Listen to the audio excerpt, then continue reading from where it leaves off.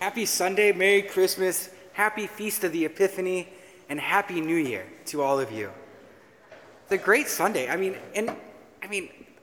just can't be like, I don't know about you guys, but I just kind of rejoice the fact that, as long as I'm inside and looking out, the snow looks so beautiful.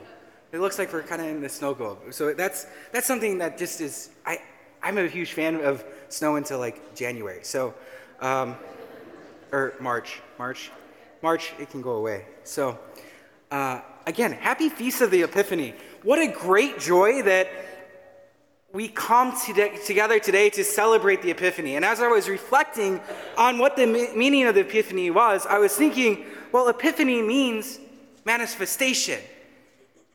And the Epiphany of the Lord, thus, is the manifestation of Jesus Christ as Messiah.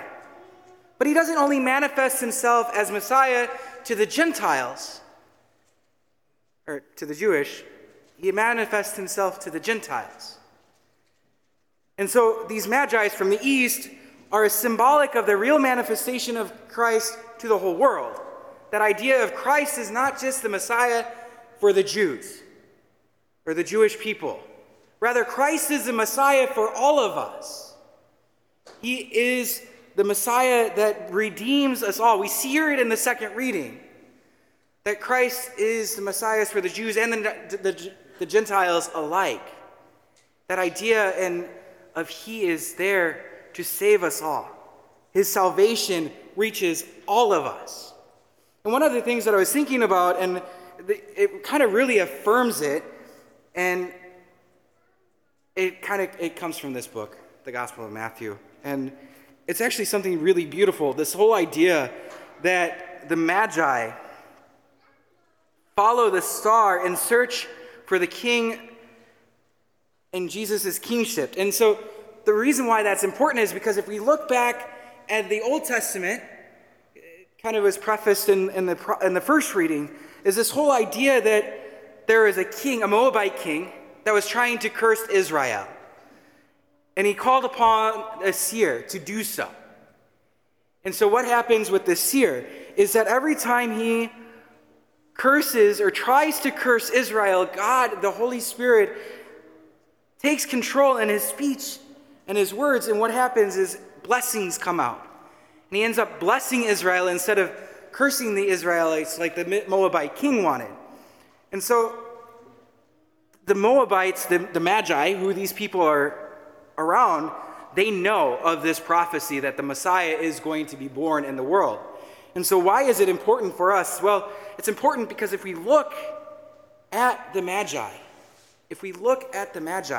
we see that they are the Gentiles. They are non-Jewish people who study the stars. They're astronomers. They study the stars. And our Lord uses them to bring us about to this idea that Christ is the Savior for us all. And he uses what they're familiar with, and they call the Messiahs to them. They call the Magi to him. God uses what they're familiar with to call them to adore Christ, who is the Messiah.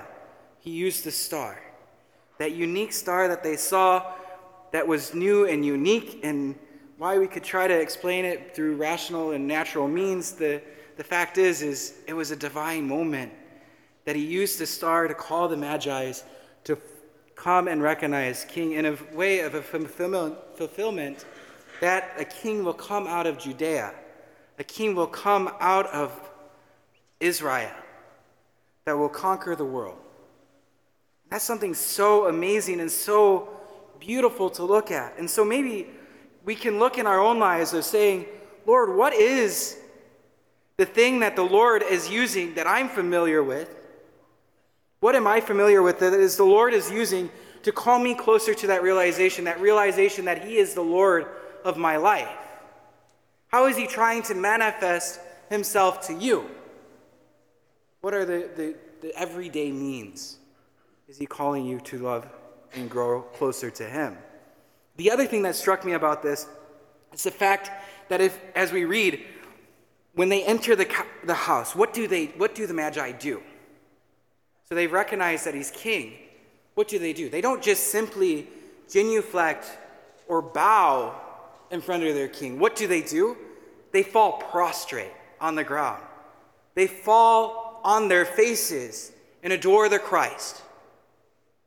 They humble themselves in the most humblest way and surrender. They're vulnerable, and they're laying before the Lord and saying, here we are. It shows the true recognition of who Christ is, but they're, in a way, surrendering themselves over to allow the Lord to enter in and to take control of their lives. And so they acknowledge through the prostration that whole idea that Christ is the Messiah and he's the one who comes to save us. So beautiful to think of this idea of laying prostrate in complete surrender to the Lord.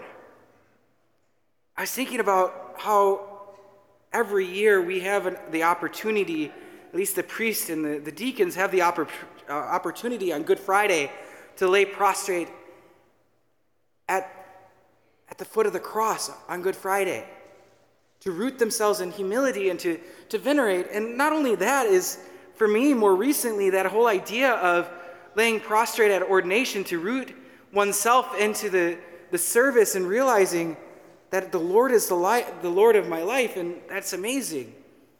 But I want to take you back a few years previous to that. There was a time where I was kind of questioning a whole bunch of stuff and whatever. I'm not going to get into details, but I just remembered laying in front of my room, in front of a cross, and saying, Lord, whatever it is, like, I need your answer. Like, I need you to enter in. And I was laying prostrate and was in complete vulnerability and surrender. And recognizing, Lord, I need your grace. I need your help. I need you to enter in to help and guide me. So how are you going to guide me? And the Lord was able to, whatever it may be, he was able to enter in and draw me out of myself and lead me and take control. And it's that idea of complete surrender.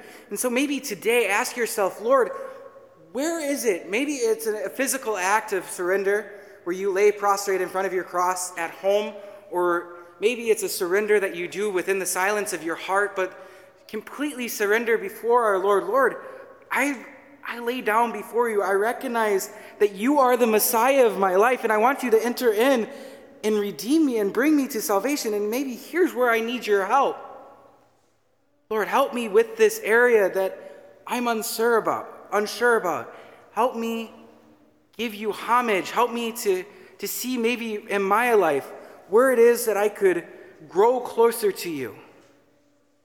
So you have an assignment. You have two things. First, what is the thing that the Lord is using in your everyday life to guide you closer to his Son's most sacred heart? Because he's doing something in your life, and he's drawing you closer to him by every normal everyday means. So what is that object? What is that thing? What is that person? How is he drawing you closer to him, to his Son's most sacred heart? The second assignment is, you guys can choose whether or not you want to do it in the physical realm or just in your heart, but lay prostrate. Be like the Messiah, the Magi, when they encounter our Lord, the infant Lord, in Bethlehem. Surrender everything that you have to the Lord and say, here it is. You are the Lord of my life. You are my Messiah. And help me draw closer to you.